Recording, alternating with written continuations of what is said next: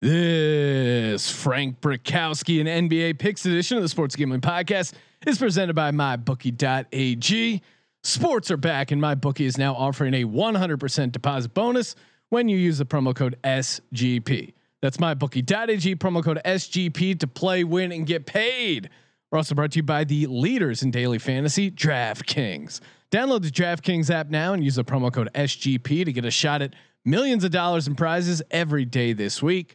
That's promo code SGP to get a shot at millions of dollars in prizes every day this week only at DraftKings. Finally, we're brought to you by Ace Per Head. Ace is the leader in pay per head providers, and they make it super easy to start your own sportsbook. Plus, Ace is offering up to 6 weeks free over at aceperhead.com/SGP. That's aceperhead.com/SGP. Hey everybody, Jim McMahon here, and you're listening to SGPN. Let it ride.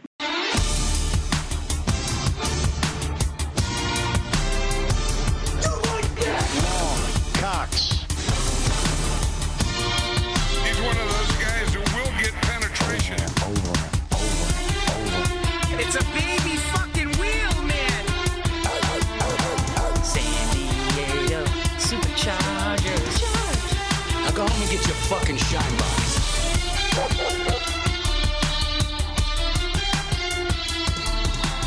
Ooh, welcome everyone to the Sports Gambling Podcast. I'm Sean, stacking the money green with my partner in picks, Ryan, Real Money Kramer. What's happening, Kramer dog?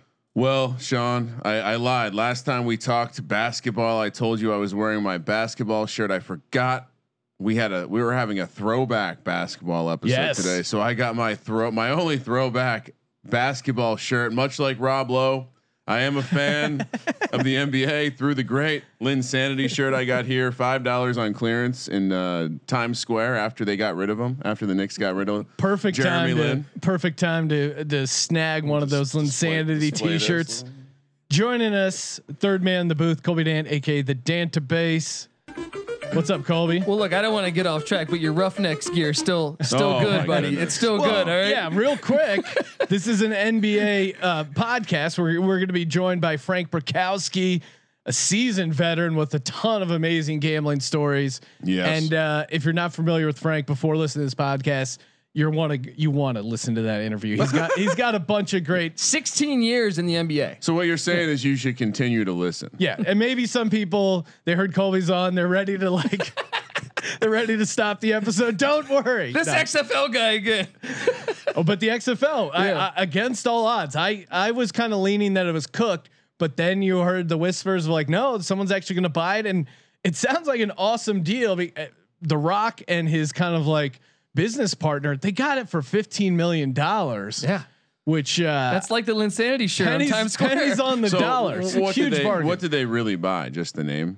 No, and all the equipment, like all the jerseys, video equipment. So this was like the store is closing, everything's for sale. Even the Linsanity shirt in Times Square. even the light fixtures and shelving must go. The ultimate liquidation sale. Well, NBA is back, and of course, make sure you head over to mybookie.ag. Use the promo code SGP, 100% deposit bonus. Deposit $300, and then all of a sudden you're playing with 600.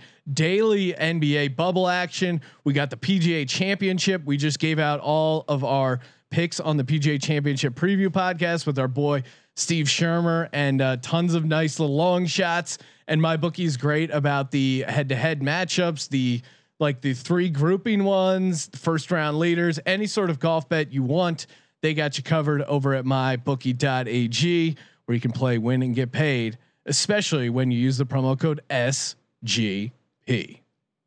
Joining us on the line, NBA veteran playing 16 years for the National Basketball Association as a center, Frank Brickowski. Frank, how are you enjoying the NBA bubble so far? I'm not down there, so I'm enjoying it thoroughly. I'm enjoying the content we're pushing out. I'm enjoying not being in the bubble. I'm enjoying it all. Well, yeah, and as a former player, guys deal with a lot of downtime. What do you think they're doing in this bubble to kind of fill the time between games? Besides gambling? Well, we are the Sports Gambling Podcast, so that's kind of where I was leading you. I imagine, it's entertainment, right? We got to stay occupied, keep your mind off the game and the pressure and the bubble, and anything to distract you from it. I think is healthy. Assuming everybody's gambling responsibly and having fun with it. Well, that's you got to responsibly gamble. As a player, did you ever witness kind of any sort of crazy gambling incidents or take part in any as a player? Only about 1,000 times. any no, it's fun. Well, yeah, it's all fun until it's not, right? I think the ones that are not are the ones that stick in my memory of bad dice or somebody getting into a fight. We flew into Seattle. This is going back to Seattle didn't have a team obviously, but we flew into Seattle and the Knicks were already there to play after us, which rarely happens. So we have 3 teams packed with gamblers, and they have these consistent games going on. So they're all kind of going at it, and it got heated. It was Ewing and Oakley and X-Man, and it was just a rough crew.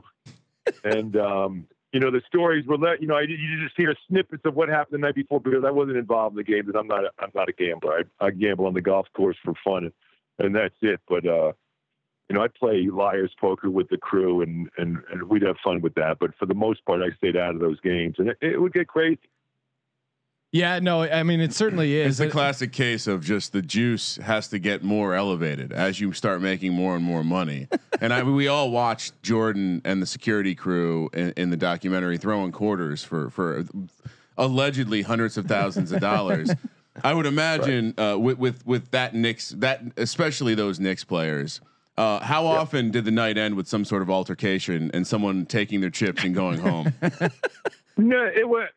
I mean, we had a rule, and I would jump into a game once in a while on the plane or not, but we had a rule: if you get caught cheating, and I don't want to say everybody kind of tried to work it, but if you get caught, the money in the pot that you have stays, and you can still play because you don't want to lose anybody to the game. But I do have one story. Michael Jordan. It was the All-Star game. We were in LA at the Beverly Wilshire, and it was 9:00 in the morning, and Oak comes up from behind me, and I don't see him. He puts me in a headlock, and I turn around and it's Oak, and we haven't seen each other in a while, and so we chatted up. He gets a phone call, and he says, talking to Brick in the lobby, and he says, "Okay," and he goes, "Let's go." So I follow him across the driveway to the second tower, and we go up to Michael Jordan's suite, and the game's still going on from the night before. Oh, wow. It's 9:00 in the morning. And now this is going back 15 years. Well, longer than that. Maybe, I forget when the LA All-Star game was, but there was $1.9 million cash in the room. Oh my God. So Allen Iverson, Antoine Walker, Michael Jordan, Al Davis, Charles Oakley, all big players, all big money guys. And I'm like, oh my God, it's, I'm just overwhelmed. I've never seen so much money in my life. And then I know Dale Davis had stacks of $50 bills. They were giving him a hard time because it was, they called it babysitter money. He's just coming in there. It's like, I got a couple of 50s, guy. What do you got there? 50 grand? Get the hell out of here. Well, if people wonder where Antoine Walker's money went, and he applied the same theory to life as he did on the basketball court. When asked why he didn't shoot 4, or why he shot so many 3-pointers, he said, because they don't have 4s.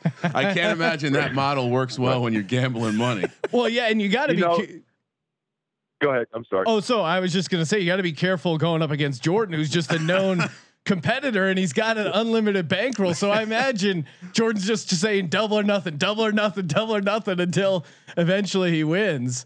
But yeah, he'll just roll you over. Yeah. But Antoine and Allen were going at it head to head in a craps game, aside from the blackjack game, and Antoine ran out of money. And let me say this: Antoine didn't gamble his money away. I'm sure he gambled a lot of it away. But Antoine is a good friend of mine. I play with him in Boston. He's just a good-hearted, generous person, and that was his downfall. I truly believe that, knowing him and knowing intimately what he went through. But they were going head to head, and Antoine ran out of money, so he threw his watch in the pile. And he says, "That's $450. That's $450." And Allen Iverson looks over at us by the table, and he leans back and he goes, "He might have paid $450 for that watch, but he ain't getting $450 for that watch in this game." I can imagine Allen Iverson having like a jeweler's loop that he just pulls out, and he's like, "I know jewelry, and that's not $450." Oh man. He walked in with cargo pants on. He got there after me. He walked in with cargo pants on, and in each pocket on each side, he had just stacks of $10,000 bands. Oh my god! And I'm like, and I've never been in a room like that. I've been in some rooms, where the craps game's going on and there's some money changing hands, and on the plane there's a lot of money changing hands, but nothing like that. And that's Michael and his. Well, his do you recall who ended up the big winner that night, or no, I guess morning? I just got nervous. I didn't stick around long. It was overwhelming for me, right? And that I was an outsider, so I wasn't playing. So everybody's kind of looking at me sideways, like, where's your What's money? this guy doing? Yeah, they didn't ask you if you wanted to join. No, they know I'm not a gambler, but I did have a couple $100 in my pocket, but that was it. Hey, Jordan will gamble you a couple hundred. If there's any question as to if Jordan is the GOAT, these stories just put the ice. Yes. The fact that he's running full blown casinos in his penthouse, I envy the man, because that is like, I've been doing that my entire life, trying to run a card game. And it's really impressive, amen, bro. I really love the angle of, Allen Iverson and Antoine Walker not getting enough action in the $1 million card game. They have to set up their own side craps game. Well, and that sounds like true degenerate, Sean. True Truly. degen move. Well, and you had a number of run-ins with some of the all-time characters in the league. Of course, you and Rodman, that was a big incident in the '96 NBA Finals. You guys going back and forth, getting chippy. You eventually got tossed. What kind of trash talk does a guy like Dennis Rodman say to you on the court? He's not quick on his feet or witty. Like I consider myself quick on my feet and kind of witty if I can. I like to have fun with it, right? He just really didn't know how to go back and forth. But the time I remember is he was standing sideways. I don't know if you remember. He was standing sideways to me at the foul line. Yeah, I remember. And the foul shot prior to that, he was shooting, and he had just done a book signing in a wedding dress as a woman. And I said to him, I go, "Hey," and the referee's getting ready to hand him the ball, and I said, "Hey, Dennis, I'm a little confused. The wedding dress, the dressing like a woman." I go, "What do you do after the game?" And I said a couple other things, and Michael and Scotty are sitting across from me, and they're on their hands are on their knees, and they're just leaning over, and both their heads just drop, and they just start chuckling, laughing. And the referee is handing Dennis the ball, but he starts laughing, so he has to back away from Dennis. And I said, "Dennis, I'm as confused as you are and everybody else about your sexuality. I was just curious." My kids say this to me all the time. "What, Dad? I'm just asking questions." Exactly. Just asking a question. Just trying to gather some intel on Rodman. Who is the hardest guy you had to guard or kind of go up against? Obviously Rodman, not an offensive scorer, but vicious on the boards. And then you had to guard Shaq at one time, and over the years you guarded a number of big men. Who really was the hardest? Well, Dennis was pound for pound was the best rebounder in the game ever. So just get that out there. So he was tough to keep off the boards. The fun thing, and I've known Shaq since he was 15. He grew up in San Antonio, and he would come to practices and games. So we've always had a relationship. And he would say, "Hey, I won't dunk on you if you don't shoot any threes on me." And I'm like, "Hey, Shaq, when you get the ball, we double you. When I get the ball, you got to play me one-on-one." So I enjoyed playing against Shaq and the big guys because they couldn't guard me outside, and if they came out, I'd go by them. And then when they get the ball in the post, we double them. So I have all the help I need. Yeah. But, Moses Malone was relentless. Buck Williams was tough. I struggled with the guys who played like I did. I wanted to beat you up. I wanted you to be pissed at the end of the game, win or lose. I wanted you to remember that you played against me. Right. And the players like that, Oak and Buck, we kind of had a truce, like we won't go hard if you don't go hard, what I mean? Like beating each other up. But I remember there was a Russian dude who played in Cleveland who was just strong as an ox, and he just got into the league, and he's a coach now in the league, and I can't remember his name because I can't never pronounce those names, but he was a rookie, and he was just a bull of a man. And he's standing next to me at the foul line. And I said, "You relax, I'll relax." On the foul shots until it really means something. You just kind of respectfully let a vet stand there, and you don't go after the ball. And I said it to him. I said, "You relax, I'll relax." And he kind of took a while for him to process.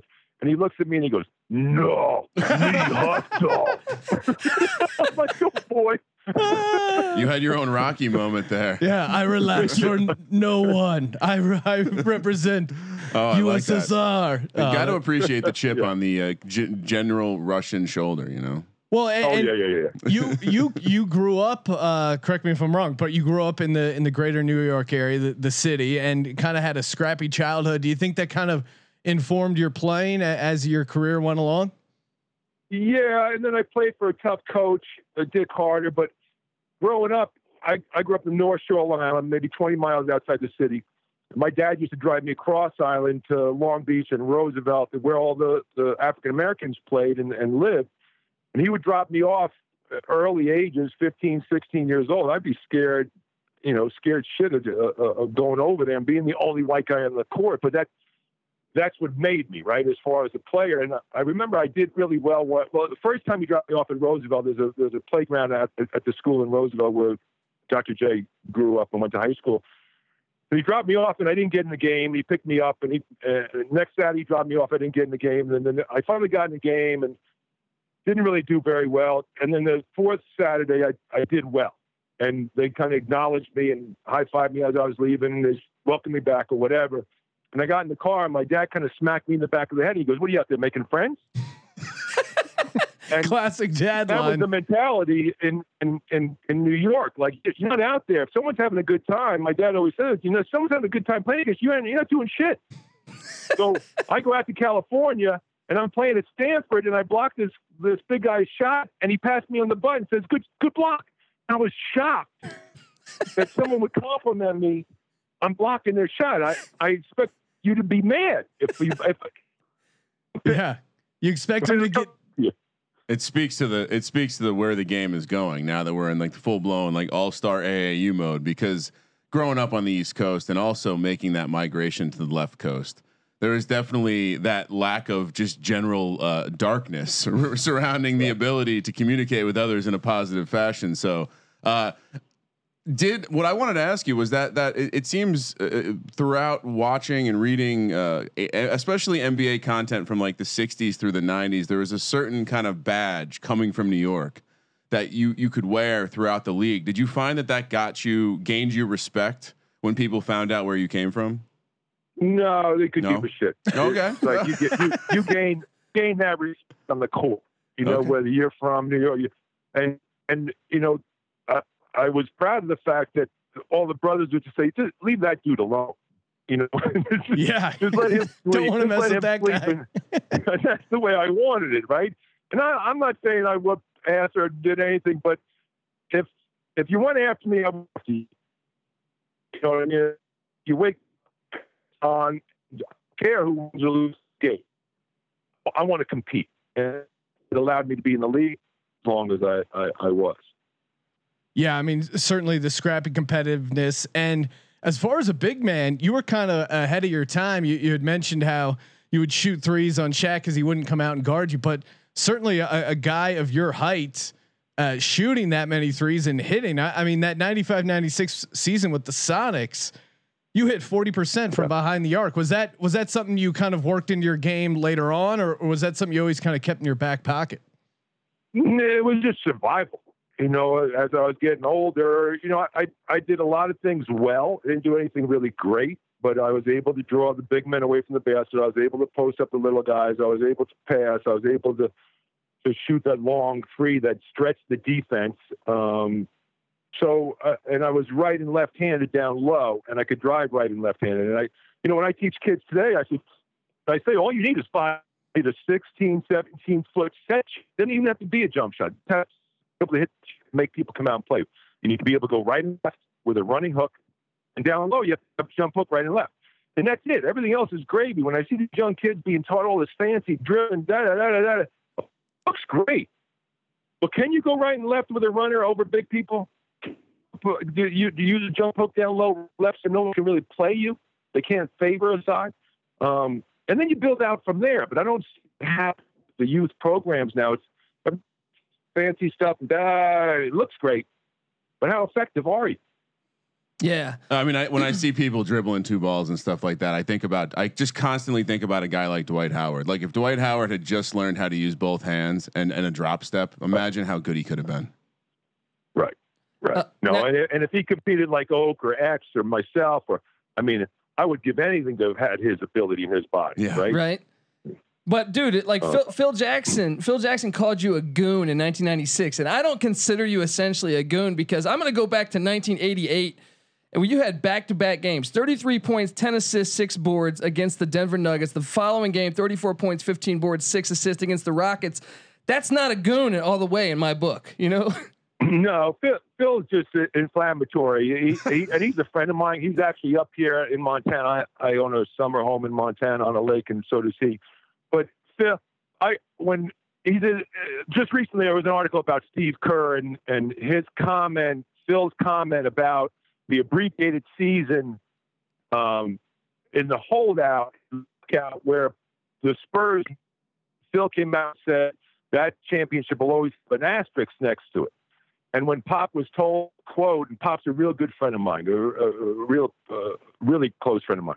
And he said, Pop's remark was, Phil's the best coach on the planet. He's won so many championships. He's strategically I respect him, but and he can say anything he wants about that championship. And he said, no matter how stupid it is. And that's the way I look at Phil. He called me a goon. I could give a shit what he, you know what I mean? Well, yeah, sometimes, I mean, that's why it's great to have a friend like Phil Jackson. You can bust his chops. And right. Yeah, I mean, certainly Pop all time great wordsmith as well. Yeah, he really is. And Pop's the best.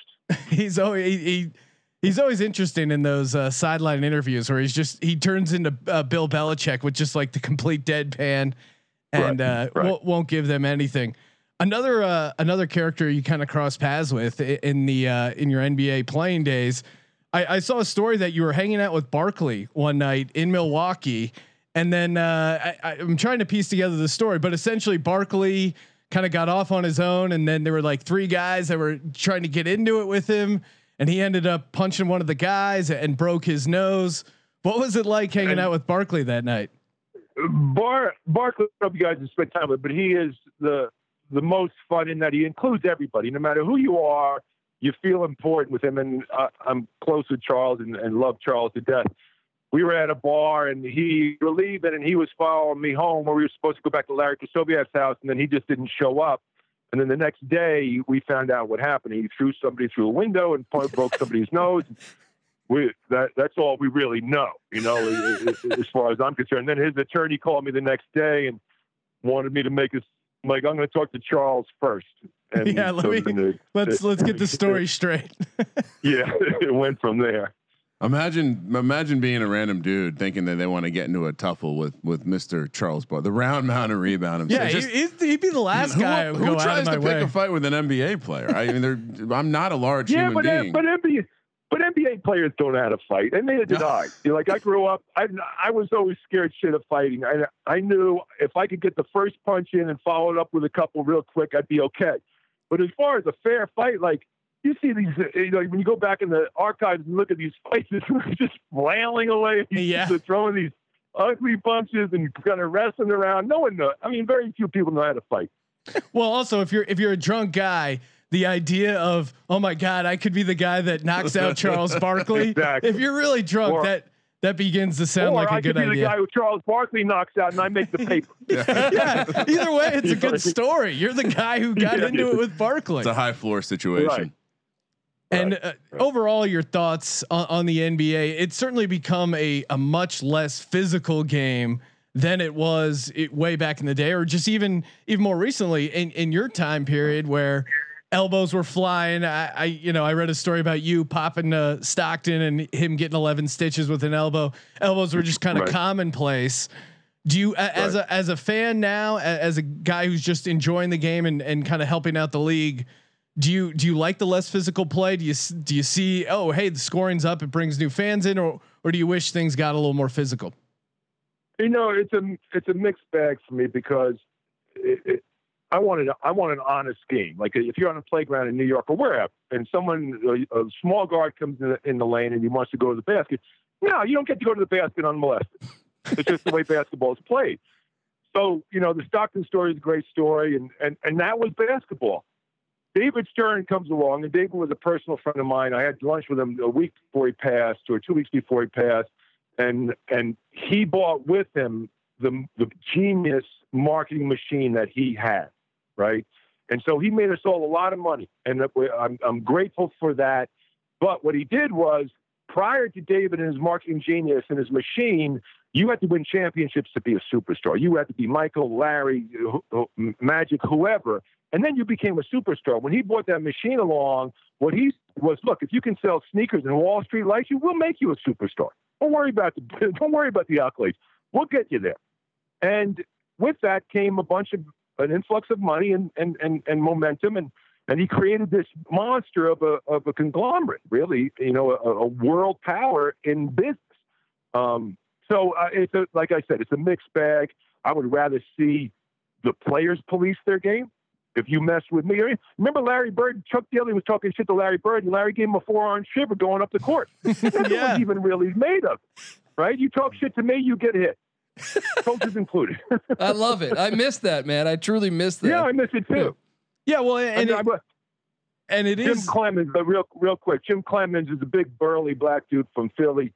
He came in the league and I was a rookie and I blocked his shot and I said, "Get that shit out of here." I turned around. He gave me a forearm shiver in the throat. I'll never forget. You know what? Next time, maybe I don't say anything. And that's basketball, right? Yeah. Amen. There is something beautiful to some of the sports that allow the regulation to happen on the field, whether that be something like hockey and fights. Or rugby, and it felt like that was how basketball was back then. I was a Knicks fan and watching those Knicks Pacers, however you want to go down that memory lane, it just felt like the game was more pure because shit was sorted out on the court, and the refs were kind of part of the situation, not quite like wrestling, but they allowed it to happen as well because they knew that if they let Oakley crack someone early in a game, that maybe less drama would happen later in a game. And that, You're exactly right. It sorts itself out, and you don't have to control it. It takes on its own path. So you throw 100 horses into a corral, one horse is going to become the boss, and that's the way basketball goes. It's like those early days in camps where I would see, okay, that's the guy I have to knock out. That's the guy I have to take care of, and if I take care of him, everything else falls in line. So to your point, you let it happen, it takes care of itself. But now the referees just have too much control, too much power. And it really hurts the game.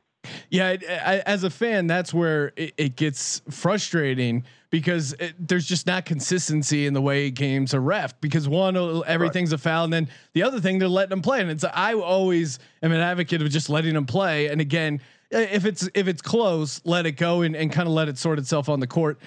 And then you hear these stories as gamblers, you're always paranoid of like, oh, the ref's in on it, it's fixed. And then you're like, no, you just lost the bet. But then a guy like Tim Donaghy gets busted, and he actually was involved in some point shaving and kind of fixing these games. Did you ever have any or hear any whispers or think any game you were involved, the ref had a vested interest in the outcome? Never. I never even thought that. It was beyond my realm. It was just, the referees were the referees, and back when I played, there was this mutual respect between the referees and the players. And they let you get after it to a certain extent, and that was a good thing, right? So nowadays you don't see those relationships, the relationship with the veteran referees that have their players, and I always respected the refs that could make the call against the home crowd, that would make the call against the home crowd, that would make the call against the All-Star. Those are the guys I respected. The other guys, I could care less about. Yeah. Yeah, I mean, being able to make a tough call in front of a packed house.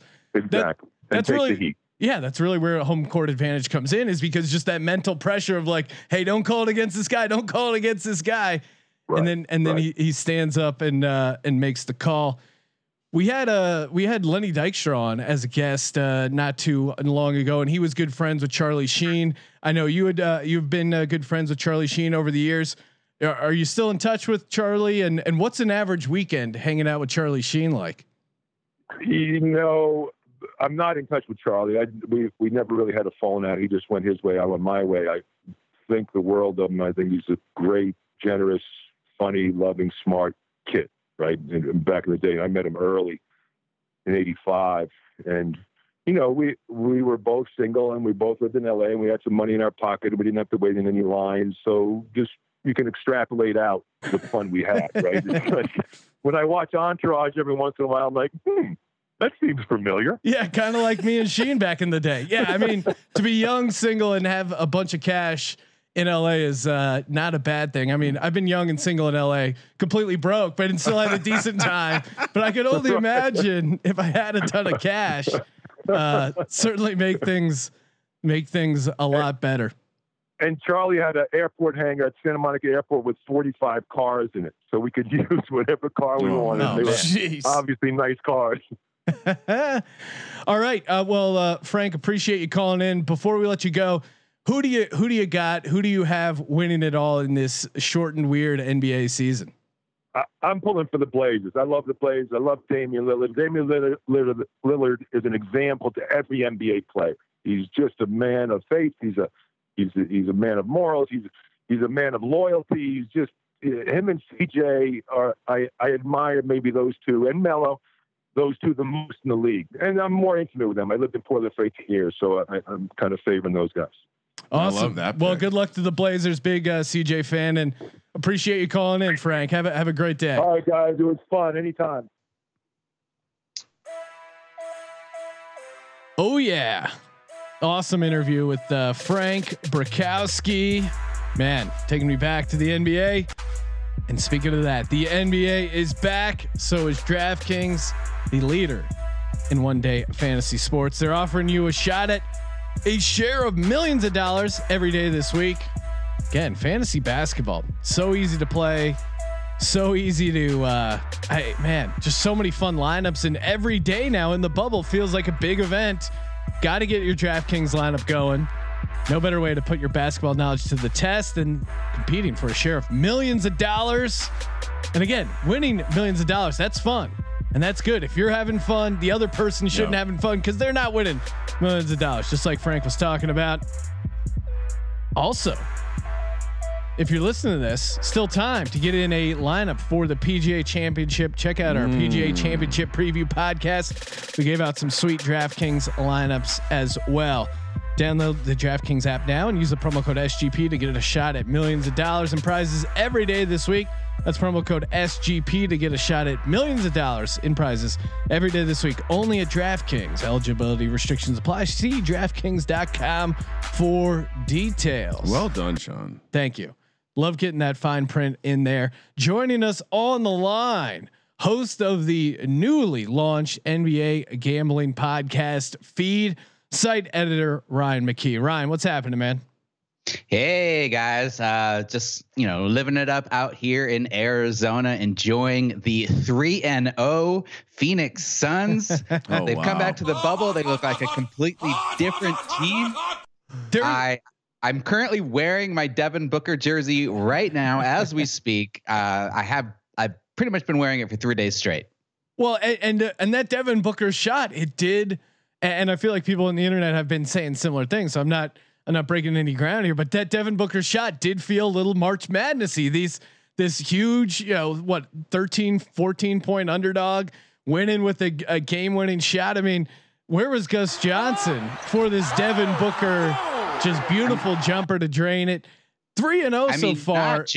Not just a great shot, but he hit that shot over two of the best perimeter defenders in the entire league in Paul George and Kawhi. I mean, over both of them. They couldn't have defended him any better, and he still hit it. It was amazing. And I mean, also not that I'm a guy who likes to let him play, but it did seem like there was some contact there as well. Probably could have got the and one going there as well. Larry Johnson action. Yeah. But as a Suns fan, we're not greedy. We're happy.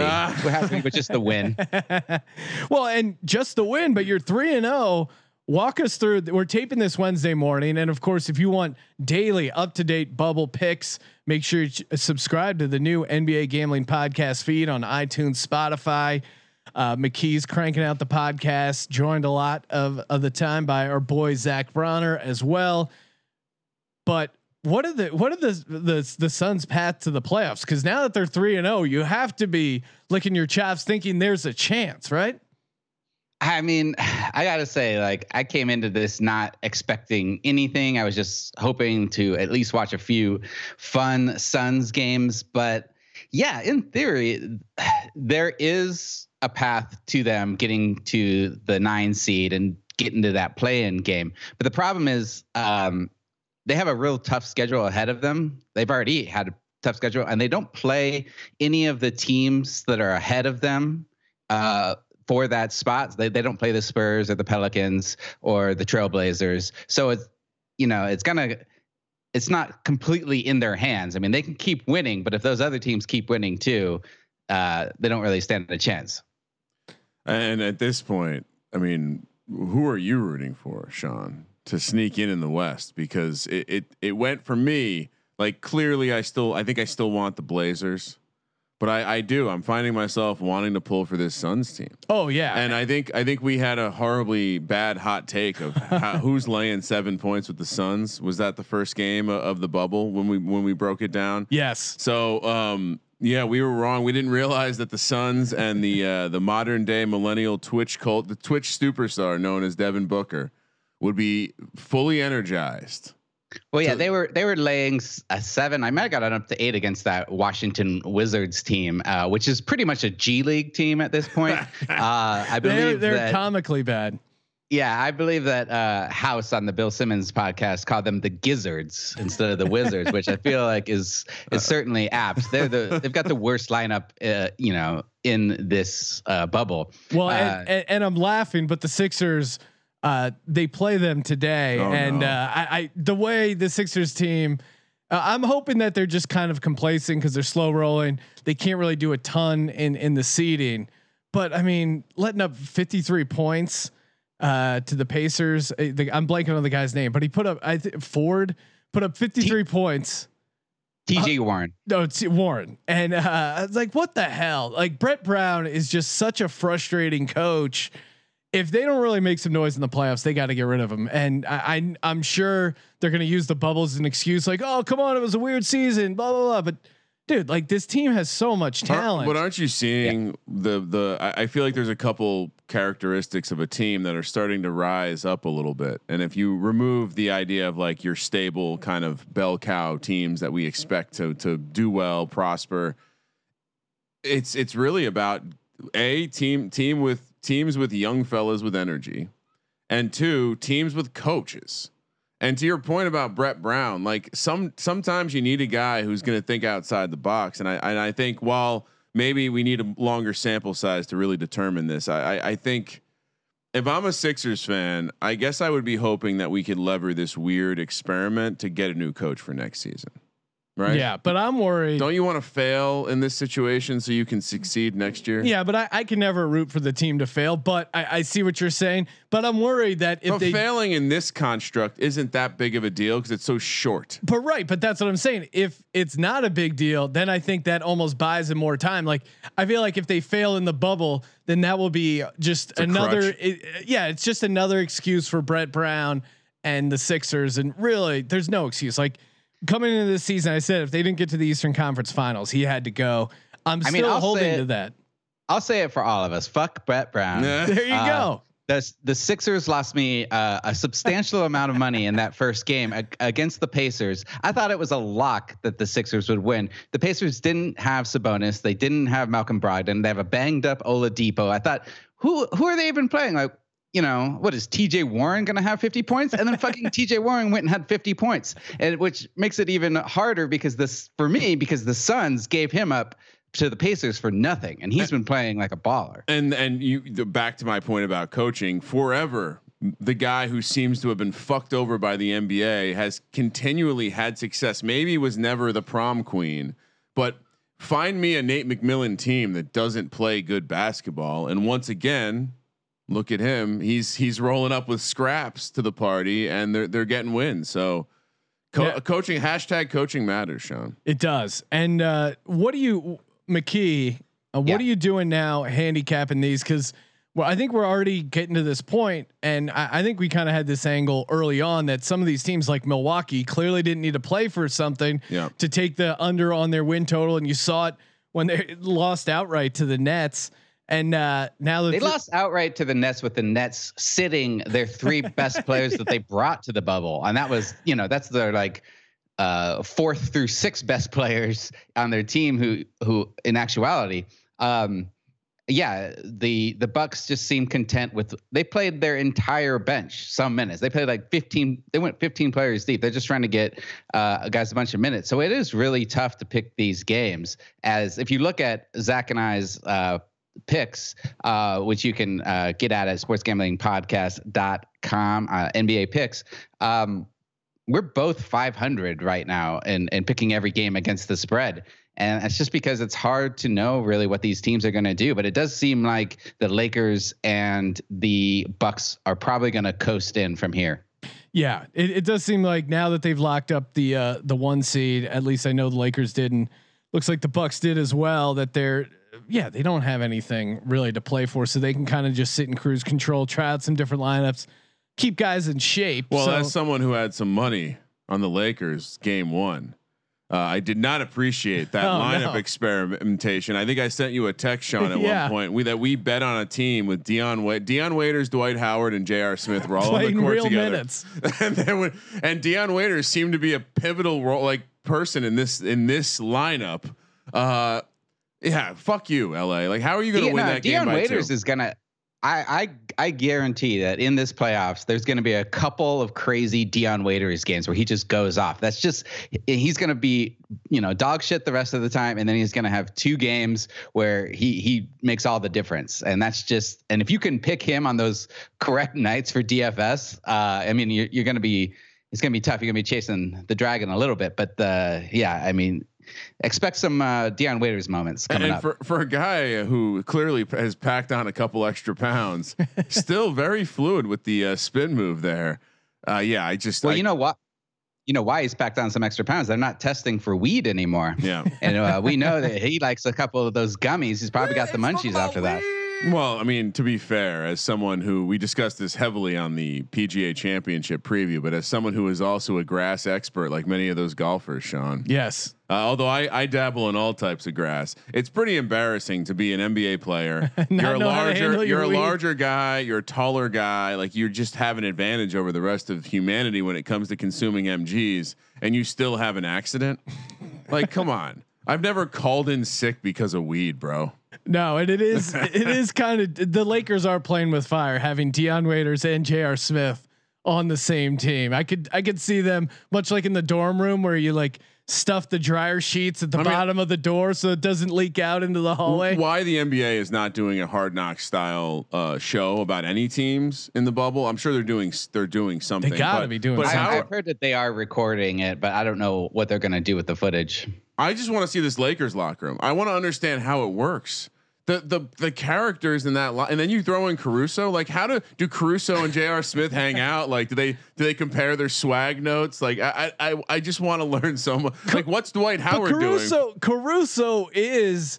I know this sounds crazy, and people would be like, "Oh, you just like him because he's a bald white guy with a similar hairline." But you can't dunk, just to be clear. But Sean, Caruso, it gives them those scrappy plays that really can he's great at those 50-50 balls. Like towards the end of that Lakers Clippers game, he dives for a ball going out of bounds, keeps it alive, throws it in, and then gets points down at the other end. You know what it is? It's when you have a team filled with people unwilling to put extra effort and just general lazy dudes like Dwight Howard and Dion Waiters. Yeah. You gotta balance that out with the hustle guy. No, I'm thoroughly intrigued.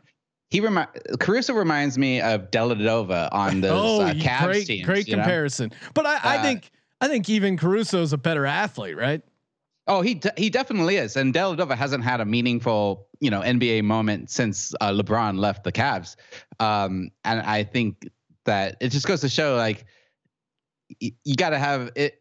on these championship teams, it really helps have one scrappy guy like that. I can see Caruso end up playing a lot of minutes in this playoffs. And if you really break down the Lakers roster, that's where you start getting into that. Like, well, they have a couple of rational confidence guys in Deion Waiters and J.R. Smith. They have the total role player in Caruso.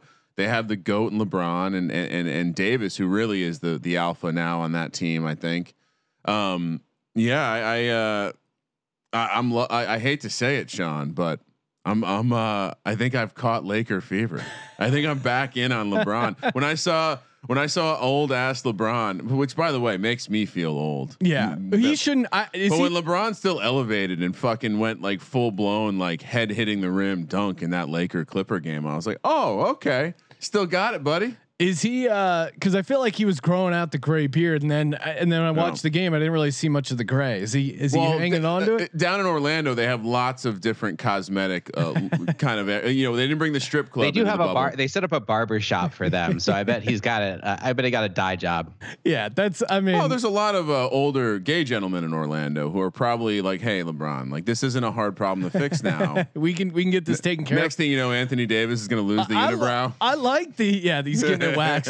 I like the gray beard. To me, that was like an alpha move by LeBron, like the silverback gorilla. It was the real life character that Kyrie was playing in that strange commercial that turned into a full Uncle Drew. Movie. Yeah, Uncle Drew. Which why they made a movie out of that.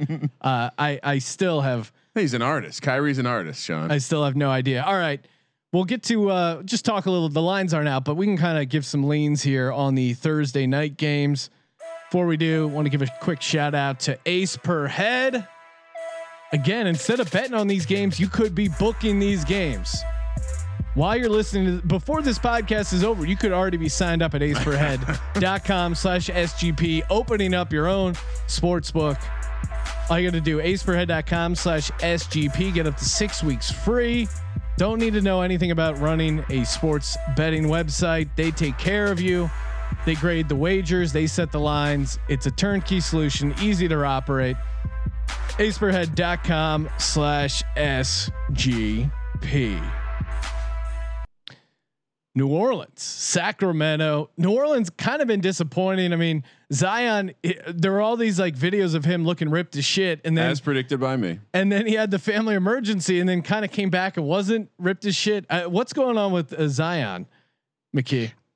Well, I think that when he said that he was out of shape based on those like 10 days that he had 10 extra days he had a quarantine or whatever, he wasn't kidding. He seemed off in the first 2 games. They ramped up his minutes a little more. I think he played over 20 minutes against the Grizzlies. They looked a lot better with him out there. I think going forward, you can expect the Pelicans to play more basketball like they were playing right before the break.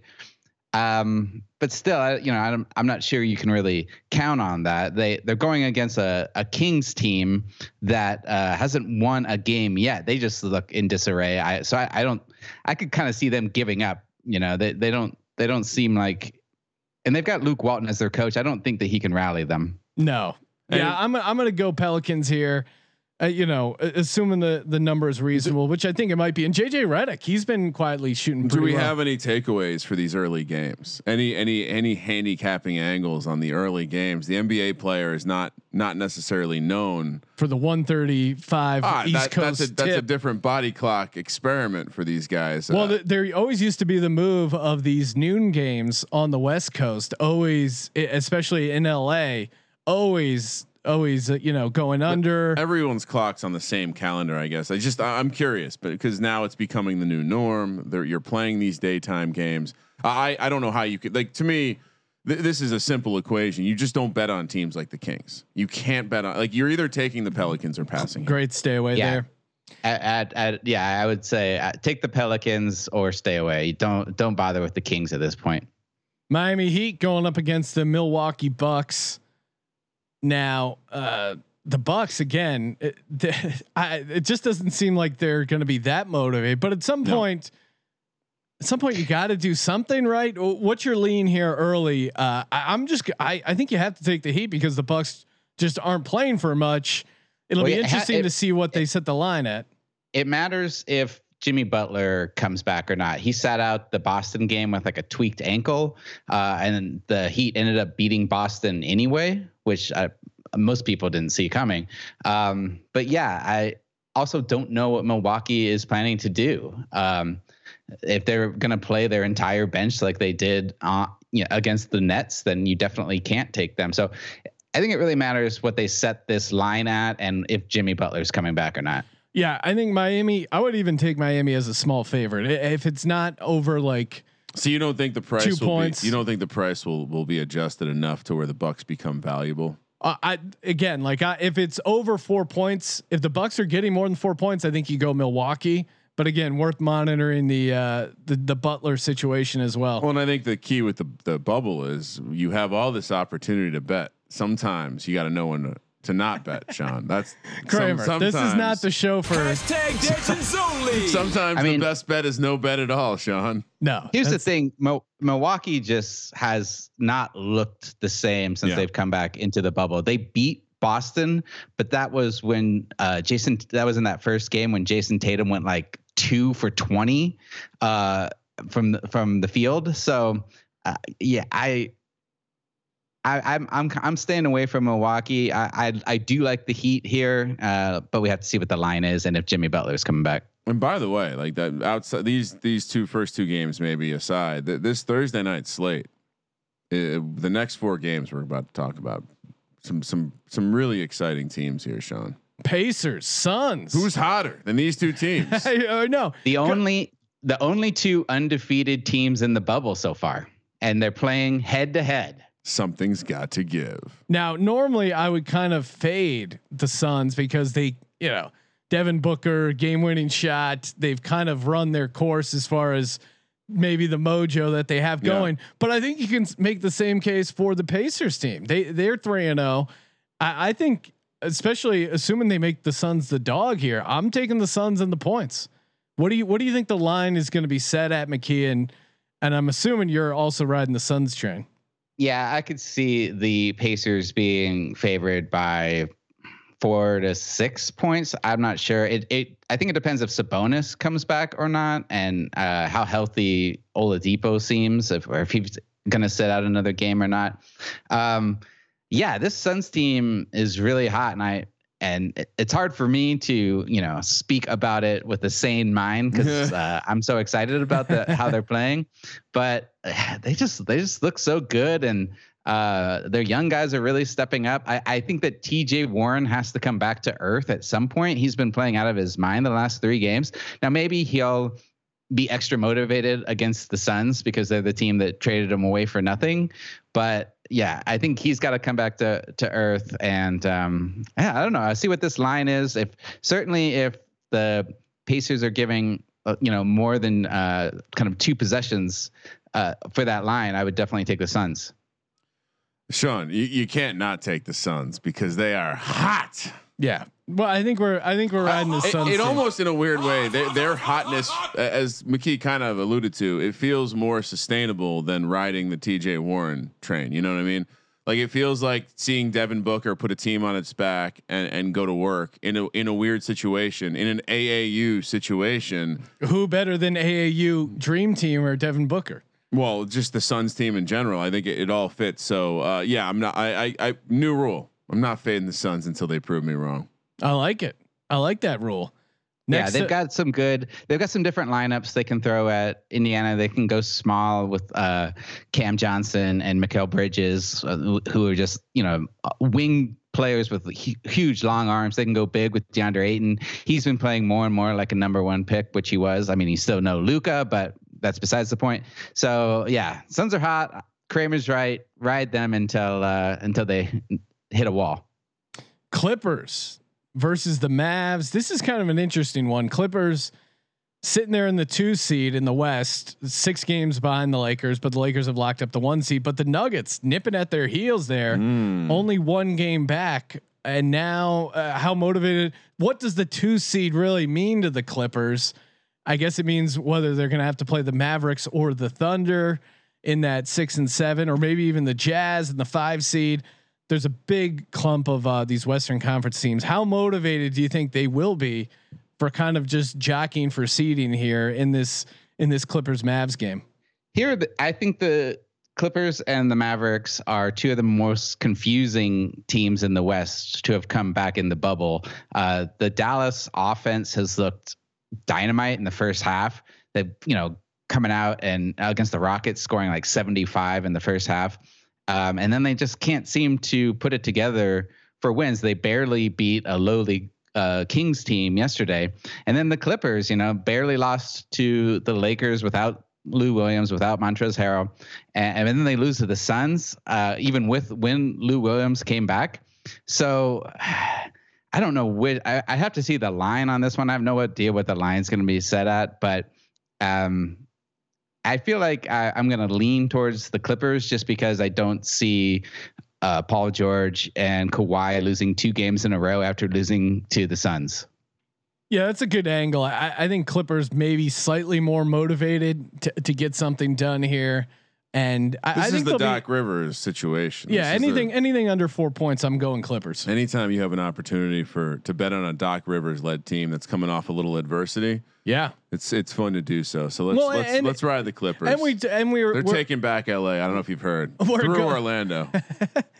We're going back and forth on the motivation, but I do think there's a little bit of like playing for pride here, and I think teams that are kind of, and the Clippers are probably the best team for this example, coming off kind of an embarrassing loss.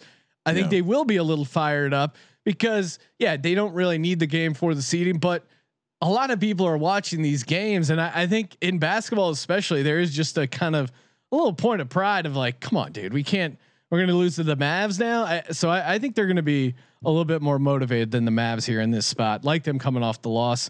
Portland squaring off against Denver. We just had Frank Brickowski. He said he was pulling for Portland to win it all. Yeah, I love that. Certainly a bit of a long shot, but he's cool with Dame and CJ. Well, Big according to the fans Basketball Reference, Portland now a 17.4% chance to make the playoffs, which even that feels low, doesn't it?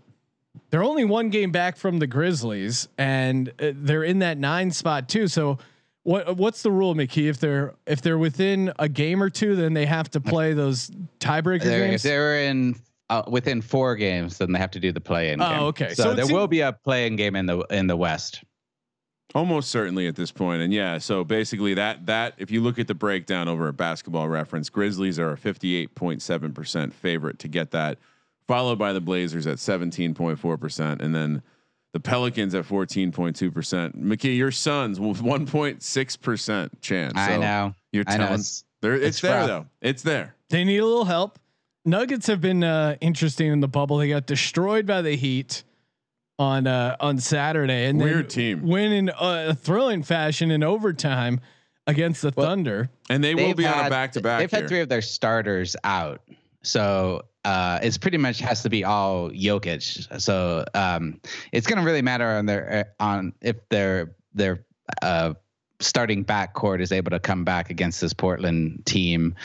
If not, I'm definitely going to take Portland depending on the line. But I got to say on Denver, Michael Porter Jr., who was injured his rookie year and didn't play much this year.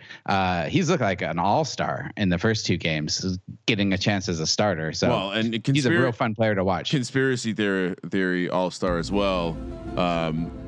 Really went to someone let him get on social media. His chaperone must have left him alone for a little bit. And he, I don't know if you remember, Sean, but he was the hilarious case of the dude who just didn't want to play college basketball. Big time recruit, went to Missouri. Maybe got on the field on the court for a game, maybe didn't, and then had back issues and just waited for the draft. And I think he's kind of prolonged that into his NBA career a little bit. But the talent was always there, so interesting to see if he can keep it up. But here's what I'll say: the Nuggets on a back-to-back situation here. They're playing Wednesday. They're going to be playing. There's only a couple teams in that situation. I think for a number of reasons. Mainly, we just had a fabulous conversation with Frank, and he's a Blazers guy. I'm a Blazers guy. We like Blazer Dame Nation. Lillard. We like Dame Lillard. Blaze. And you talk about motivation. They got the motivation. They need to keep winning. The Nuggets are playing every game like it's Game 7. They're only going with an 8-man rotation. They're going balls out every night. They looked great against Houston. I had actually picked Houston because they had been previously looking so good. Yeah, I like this Portland team against Denver, depending on what the line is. You're right. They're coming off of a back-to-back, and they've been banged up. I don't think they're that worried about whether they keep the 3 or the 4 seed. You know, they're probably just trying to home court. You know, yeah, they're probably just trying to get their core 8 in the best shape. And I think coming off that back-to-back 8-man rotation, I'm going Trailblazers all day. Last game of the Thursday slate, the LA Lakers squaring off against your Houston Rockets. Also, Kramer. Lakers also on a back-to-back. Yeah, I mean it's Rockets all day, which is why you take the Rockets. And frankly, like I don't like. I guess if you're jockeying for position in the West, would you rather be the 4 seed and have the Lakers, or the 3 seed and get the Clippers? Yeah, I mean, there's not really an easy path there between the two, but if you're the Rockets, yeah, I don't know. Saying the Rockets and this applies to the Nuggets as well, who we just talked about, because they would be the ones flipping spots there, the 3 and the 4, and of course the Jazz have there's other teams in the equation, but it does seem like if you're a Nuggets, you don't want to see the Lakers, you don't want to see the Clippers. I don't know if there's a huge difference there, as you point out. And also, quite frankly, if you're gonna get out of the West, and you're not the Clippers or the Lakers, you probably have to beat both of them, I would imagine, at some point. So, but yeah, Rockets in this spot, Lakers off a back-to-back with nothing to play for. Rockets all day. I mean, as long as they keep it under 6, I don't see why don't you pound the Rockets here? Are we missing anything? Are you also team Rockets here? I'm also team Rockets. It would be interesting to see what the Lakers decide to do today on whether they, how many minutes they play AD and LeBron against OKC, because you're right. They don't have it. They've got the 1 seed locked up. You would imagine they'd want to start resting their main guys. So yeah, I'm with you. I'm going to take the Rockets. We'll see what the line is though. And I would go out on a limb and say, if you wanted to identify a potential Dion Waiters game, this might be it. It might be a good opportunity for them to roll him out there in a high tempo situation, lots of possessions, get some of those guys, whether it be him, J.R. Smith. I'm going to say this might be a J.R. Smith game. I can see J.R. Smith coming in and wanting to go off against his strip club buddy James Harden. Oh yeah. This is going to be like a shoot type game, and they probably can't make the total high enough. Well, and I would say this is the nightcap for the day. So if I'm playing DFS lineups, I might look to backload my lineup with some players in this. Both this game and the Blazers Nuggets game could be ripe for DFS opportunity. Sean, one thing else. I'm sorry. The last thing I wanted to say is for these teams like the Lakers, Milwaukee, who pretty much have the 1 seed locked up, or if they don't seem like they're that worried about their positioning, wait until you start watching the game and just bet the live line. Yeah. You know, great point. Don't bet it way ahead just to get your bet in. Like definitely get a feel for the game before you put a bet in. And my bookie has some great NBA live lines going. Yeah, it is nice. How kind of them to offer us that service in a time of need. They're helping DGens helping DGens over at mybookie.ag. Make sure you use that promo code SGP. Get a #Legends only 100% deposit bonus. That's pretty sweet. Can't beat that. And make sure you subscribe to the new NBA Gambling Podcast feed, available on iTunes, Spotify. McKee just storming up the NBA charts, climbing the charts. And a friend of the program, Zach Bronner, contributor NBA as well. He's a regular on that. And daily NBA pods. What more could you want? What more could you ask for? Make sure you follow Ryan McKee on Twitter, the Ryan McKee, easy to remember. What else? What can we expect to see over at sportsgamblingpodcast.com coming up, Brian? We've got a lot of PGA Championship articles up right now. Steve Shermer, who you just had on the podcast, is he's going crazy. I can't stop that guy from writing hundreds of thousands of words about golf. We also got some DraftKings picks up there for fantasy. We're gonna start having some more NBA DFS picks coming up with our man Will Mormon. And we'll keep putting up some MLB DFS stuff as long as baseball is still on. I mean, until they cancel baseball, which could be as early as tomorrow. It seems like. Yeah, baseball really fucked this up, Sean. Are you sad? Surprise, surprise. Don't let the door hit you on the way out, baseball. No one gives a shit anymore. Yeah, I mean, baseball, you had a huge opportunity, kind of missing it. But hey, the good news is the two teams that there were issues on, both of them broke the rules. So if you follow the rules, it seems to be working. And knock on wood, plus side, no cross team contamination so far. So there's your little optimism on sports not being in a bubble and still surviving. And shout out to Will Mormon throwing those free picks out, because he's taking it up a notch. He's not just giving you a side; he's giving you he's throwing in props. I see an over strikeouts for Wednesday. I see he's throwing team totals out there. I see he's throwing run lines out there. So he's definitely taking that up a notch. Sean. And he's really the Alex Caruso of SGPN. He really works his ass off. Give you guys a little extra, a lot of effort. Love that. Love that. Check out his daily MLB picks. And with these crazy double headers, these 7-inning double headers, the schedule is jam packed full of stuff you can bet on over at mybookie.ag.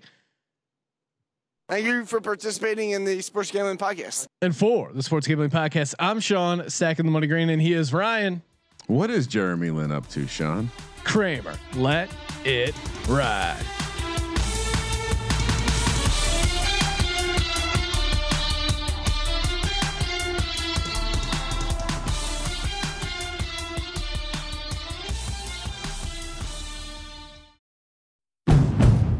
It's finally spring, and I'm saying goodbye snow, hello adventure. And during the Honda Dream Garage Spring Event, you can get epic deals on your favorite Honda model. Ready to get rugged? Then take the off-road in an all-wheel drive Honda SUV like the CRV, HRV, Pilot, Passport, or redesigned Ridgeline. Want to take a spring road trip? Then check out a fuel-efficient turbocharged Civic or Accord. Say goodbye to winter and hello to a new Honda. Don't miss huge savings during the Honda Dream Garage Spring Event. Now at your local Honda dealer.